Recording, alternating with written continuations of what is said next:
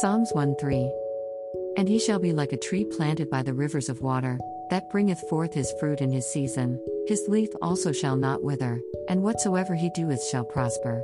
Psalms 1:3. Without reading the previous verse, one would have to ask, who are they talking about? Verse 2 of this psalm tells of the man who loves God's law so much, he meditates on it day and night. He's the one verse 3 is talking about. He stands firm and strong in God's river of life, drinking in God's life. And those waters of life keep flowing in blessings and pouring out blessings.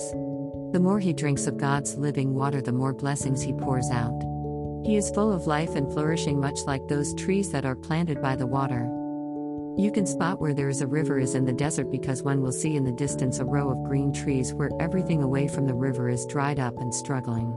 Like those flourishing trees, this man of verse 2 is thriving and increasing, blessing out of his abundance. His days are full of life, God's life. Defeat and failure do not come to him. This is a promise to those who meet the criteria in verse 2, love the Word of God and meditate on it every day and every night.